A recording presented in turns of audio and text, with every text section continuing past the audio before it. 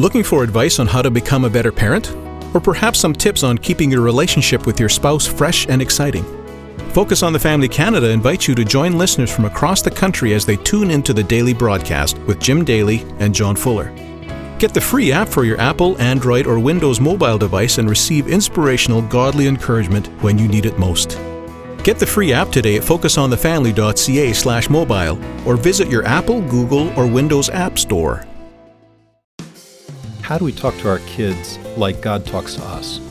Recognizing that everything He says is tinged with grace.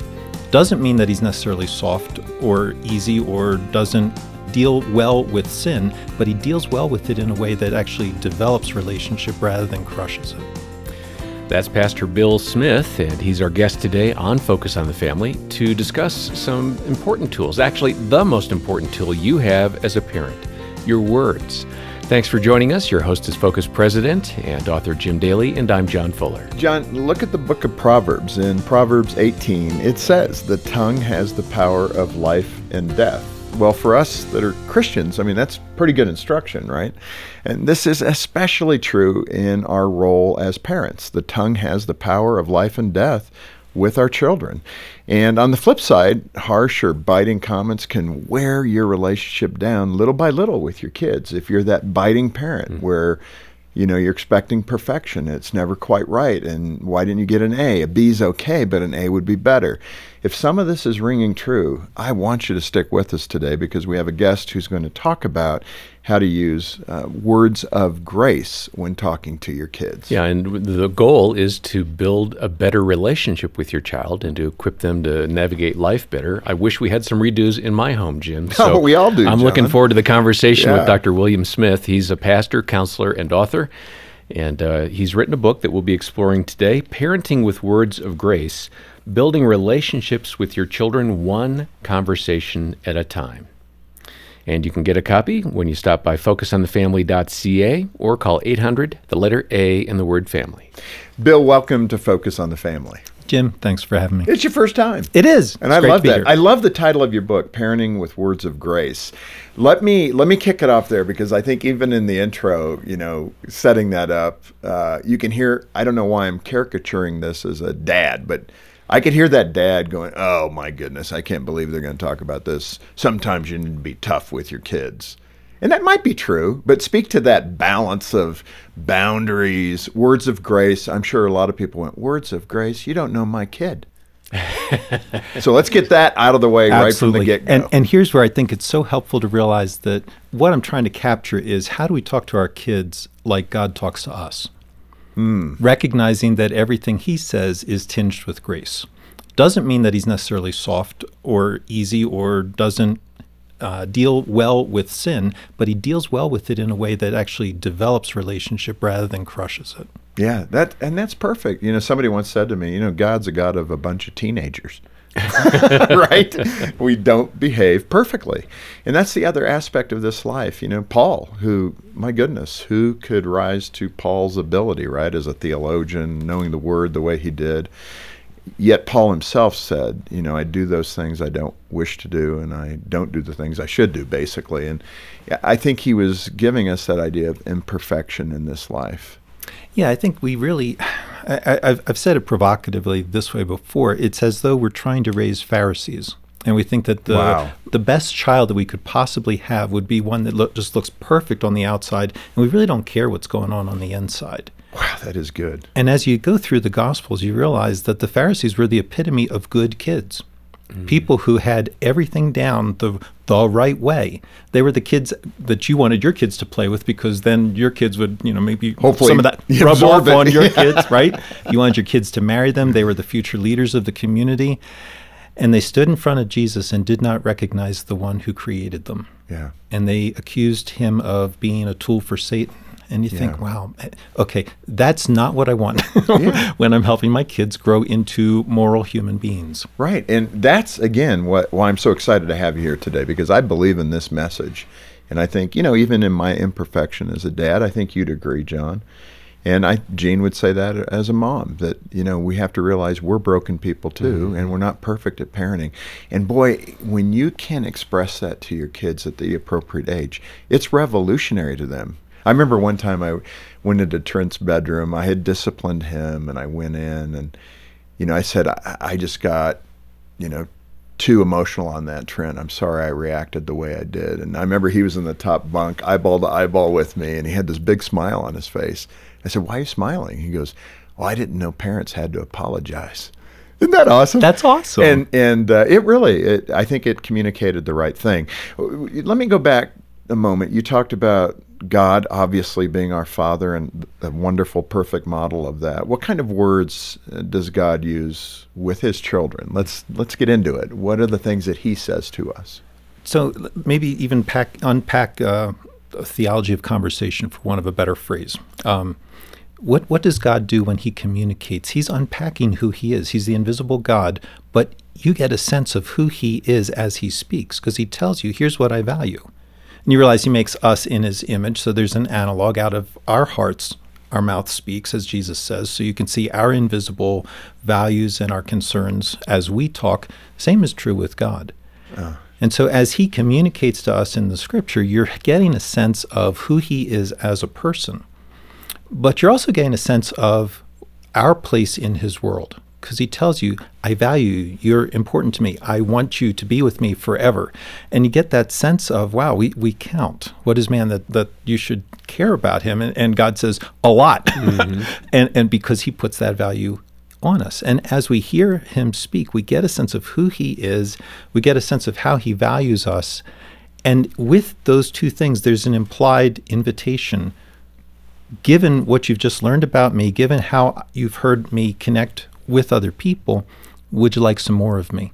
And then as God's images, we do the exact same thing. So every time I talk, whether I'm giving formal theological instruction or I'm talking about how do we clean up the milk that just got spilled on the table, I'm communicating this is what's most important to me. Never having any mistakes, or mistakes happen. I'm communicating your place in that world.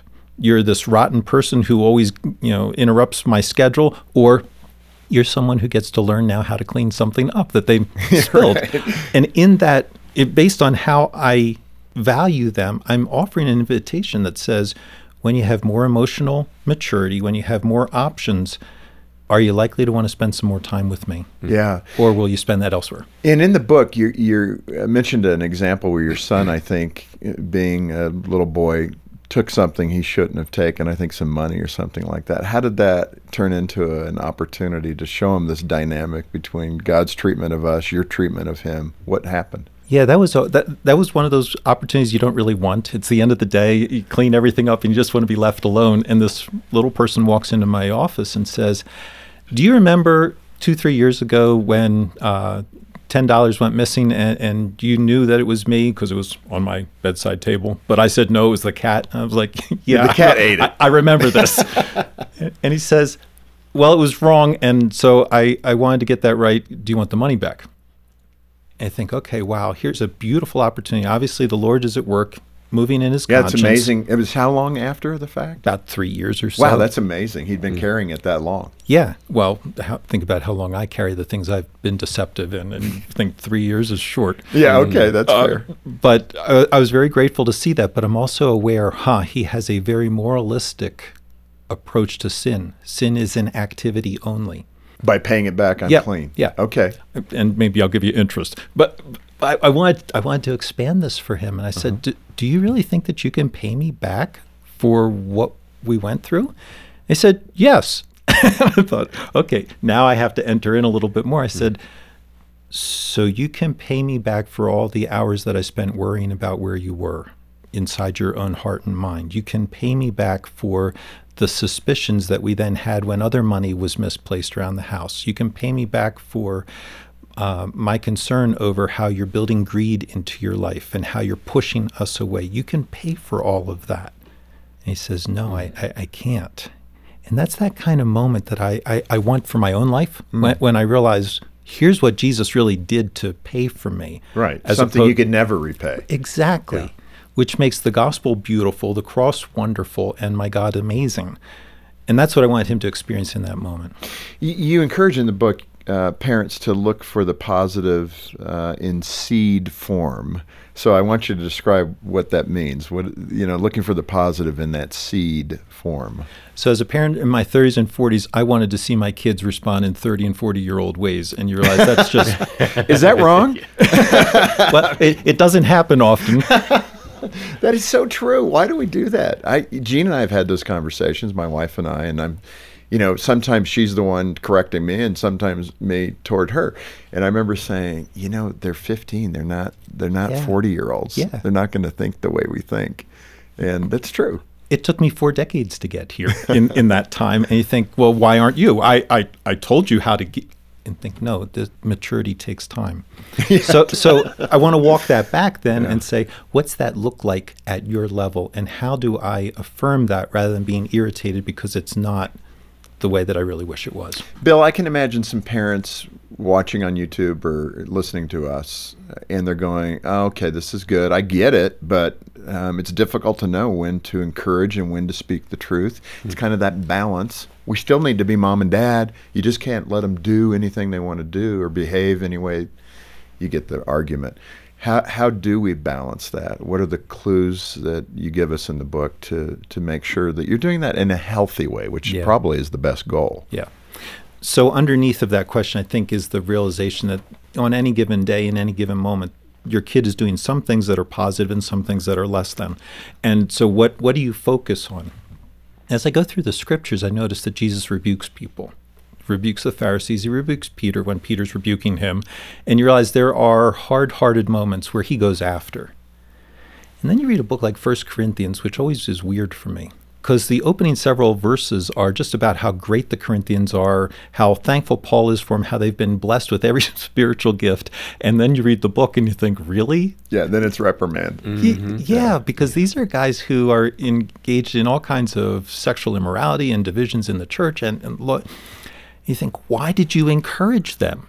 You go to 2 Corinthians and you realize, oh, they responded. There's a softness in their hearts. And I think that's the key. The hard-hearted people, you come a little bit more strongly, a little bit more energy. If someone is responding and soft, lead with encouragement. Because what you're affirming is what God has built in there that will last forever. So often, Bill, I leave this question to the end, but I think the timing's right now. The parent that has blown it, we have lived by behavioral modification guidelines. We want you to behave a certain way so that we can be proud of you and our neighbors can be proud of us, right? You know what I'm saying? Yeah. And it's dawning, that realization as we're listening to this discussion, okay, I haven't managed that well. What do they do with their 15-year-old who may be rebellious now? I mean, because they never have been able to get to that standard, and it's caused division and a prodigal potentially. Because oftentimes those prodigal kids are walking away from, and not always, but often, because that bar being set so high they could never attain it. I can never please you, so why try anymore? Yeah. So speak to that parent. What can I do differently now? I think for that parent, you have to realize I am that parent as well. And the gospel that was good for me decades ago is still the gospel I have to run to today. And I always have to go, I have to start there. There are remedial things that I can do with the ones that I've blown it with. You've mentioned some, I think, going back and apologizing. Huge. Offering a different kind of relationship. Okay, this is the way I have been. I will not deny it. I'm not going to try to cover it up. If you want to talk about it, we can talk about it. But I will set a new path and a new pattern, because if Christ has risen from the dead, there isn't anything that's impossible for his people. Boy, that is really good. And I think the other thing I would add is it's not too late to start for that kind of reconciliation, confessing your own sin as a parent to that adult child or that teenager, to say, I've blown it. I did not understand this. That kind of leans into the next question I want to ask you about, which is the need for honesty. I mean, that's brutal honesty when you as a parent can come to that conclusion that, okay, I have not done this well, and then confess that to your child. Describe what it means to be a mirror to your child in that context of honesty. I use a metaphor of a mirror, a verbal mirror, and that's simply when I'm saying to somebody, my child, my spouse, my friend, this is what I see in your life. I could be wrong, I could be misreading you, but this is what I see. And you realize that's what a mirror does. It simply shows you you, the way that you are, and it's up to you whether or not you accept that. And so I've offered, here's what I think I'm seeing. Am I seeing correctly? Do I need to be corrected? Or if I'm seeing correctly, what do you want to do about this? How did that work, I mean, practically with your son? Describe your kids, by the way, sons and daughters? Our oldest is a daughter, now married, and then we have 2 sons. Okay. So in that context, as you were the mirror to them, how did that go, I guess? I'm just going to ask you flat out. Yeah, I appreciate that. And let me add a caveat up front. There is no guarantee that any time you engage your kids well, that it's going to respond, they'll respond well. Right. You're not given that authority or that ability in their lives. So sometimes when I've done that with people, it's worked out very well. There's been a reciprocal, hey, okay, I know Dad loves me and cares about me, and so I respond well. And other times it's, yeah, okay, get away from me. Let me press you. I think your son had an issue with self-control. How did you do the mirror thing with him in that context? So in that one, just sort of watching all of the different kinds of things he'd been doing for several days or a week, realizing I needed to step in and say something to him, which would be that, here's what I think I'm seeing. Can you help us with what that looked like? Just endless time on his phone. Yep. Eating way too much junk food, watching and other kinds of things. Just Typical sort of behavior. A life lived without limits. Like, were you at our house lately? So, Got it. So I knew that I needed to lay that out for him, but that's a vulnerable spot where you're going to come to somebody and say, here's all these unimpressive things that I see you doing. So I want to lay the groundwork for that first. So I did by confessing my own sins, saying, I know what that's like. As a pastor, Sunday is sort of the point you drive the rest of the week toward. Right. Sunday afternoon is Friday night for most everybody else. Correct, yeah. Where you just sort of, I'm all done. The pressure's off. Yeah. The way that I tend to handle that, and I can't slow my mind down, it's just, I would just want to feel numb for a little while. TV is a great number. It's just this electronic thing. And so I found myself one Sunday night watching Sunday Night Football. Well, that wasn't interesting enough, so I'm flipping back and forth between that and the World Series. One of those ends, I've watched the other one till it's done. If I turn this off, I'm going to feel all of the things I've been trying not to feel. So let's go look for Person of Interest reruns. And now Elementary, and finally by 12:30, I was like, enough, just turn this off. And so I'm able to go to my son and say, I get it. I know what it's like to go hours and hours and hours without feeling like you can stop. And there's hope. And there's a place where we can both go. It's not just you and your need, but it's collectively our need at the foot of the cross. This Focus on the Family broadcast will continue in just a moment. Are you a pastor or ministry leader? Are you thinking of making a transition from your current ministry position? Before you do, take some time in a quiet place to reconnect with God. Focus on the Family Canada has designed a renewal retreat for couples in ministry. Come visit us at Careth Retreats, a quiet sanctuary where you can receive from God and deepen your connection to Him, your spouse, and your calling. Find rest, find renewal, find reconnection with God. Find out more at carethretreats.ca. Do you love the ever-changing field of digital and content marketing? Do you have proven experience developing marketing campaigns and leading a team? Named one of the best Christian workplaces in Canada, Focus on the Family Canada is looking to fill the position of Head of Integrated Marketing in Langley, BC. If you or someone you know feels called to use their marketing and leadership skills to serve families, explore current job openings today at focusonthefamily.ca/employment.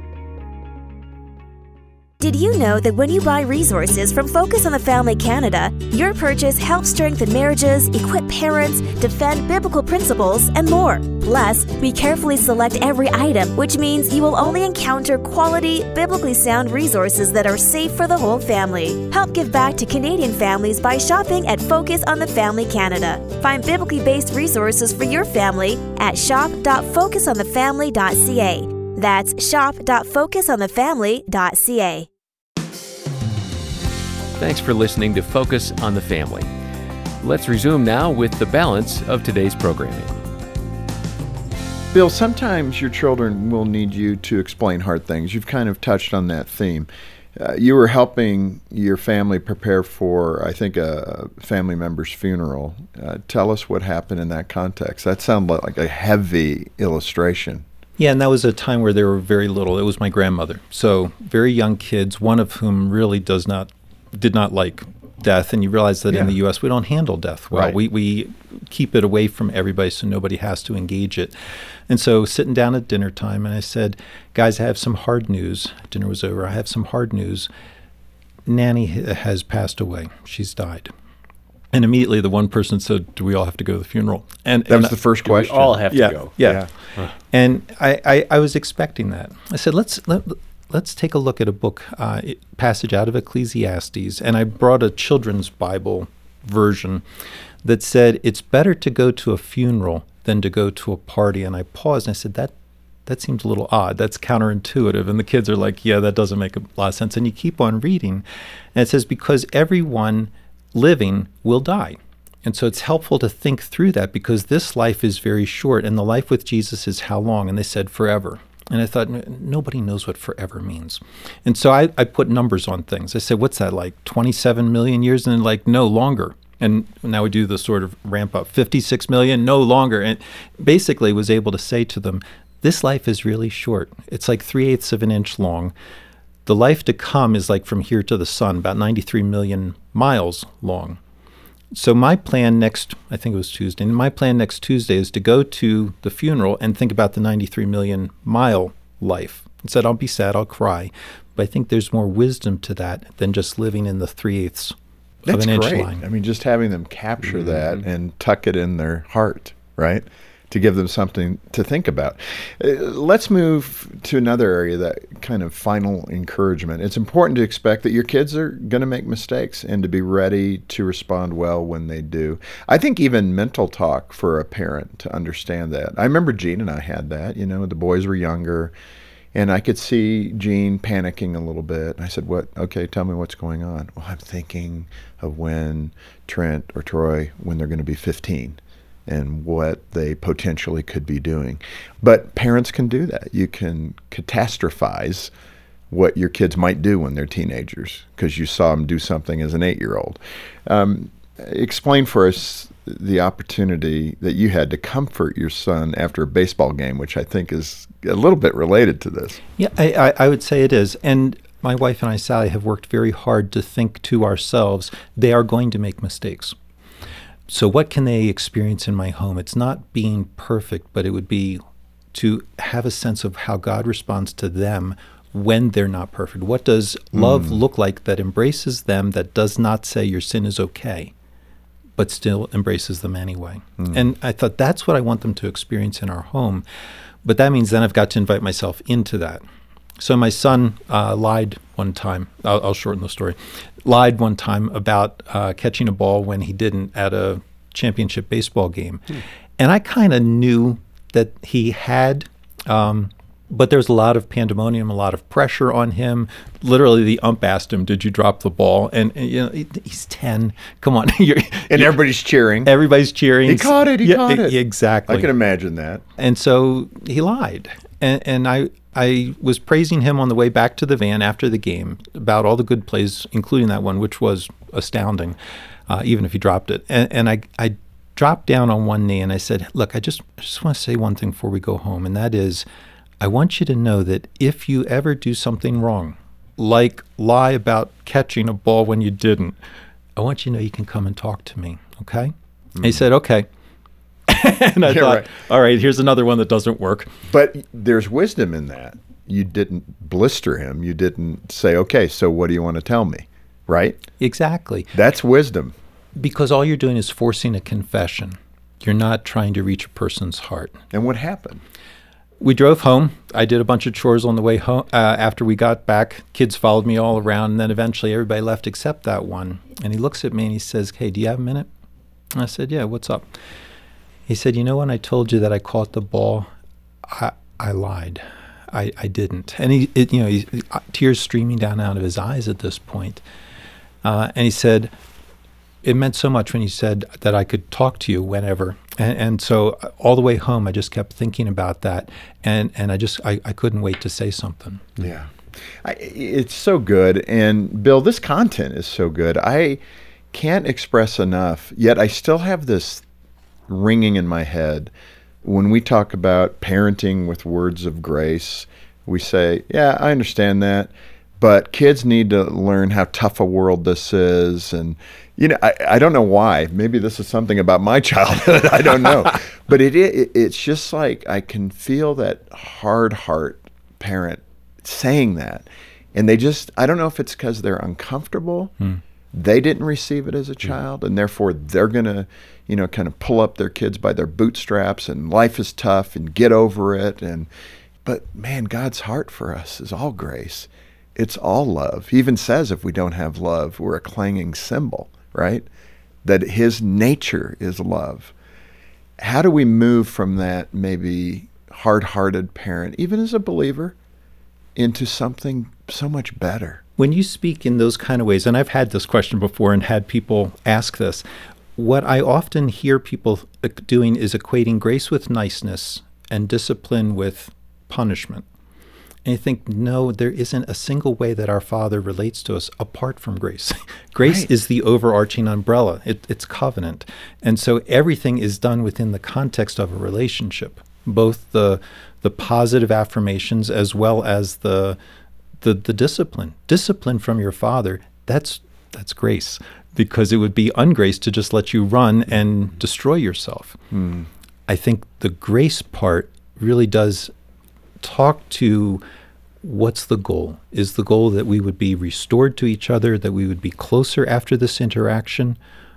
That's the grace part, because you can discipline without grace, and you can be accurate in your assessment that discipline needed to be given, but if the end result is you're driving your child away because they've learned to not disappoint you, to receive hatred from you, you're not disciplining them in the same way that God disciplines you.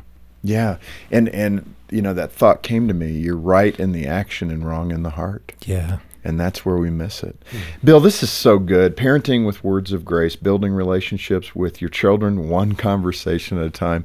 What a great resource for parents to have. And let me say to the listener, I want to encourage you to get a copy of Bill's wonderful book. It's got such practical advice and great gospel-centered encouragement.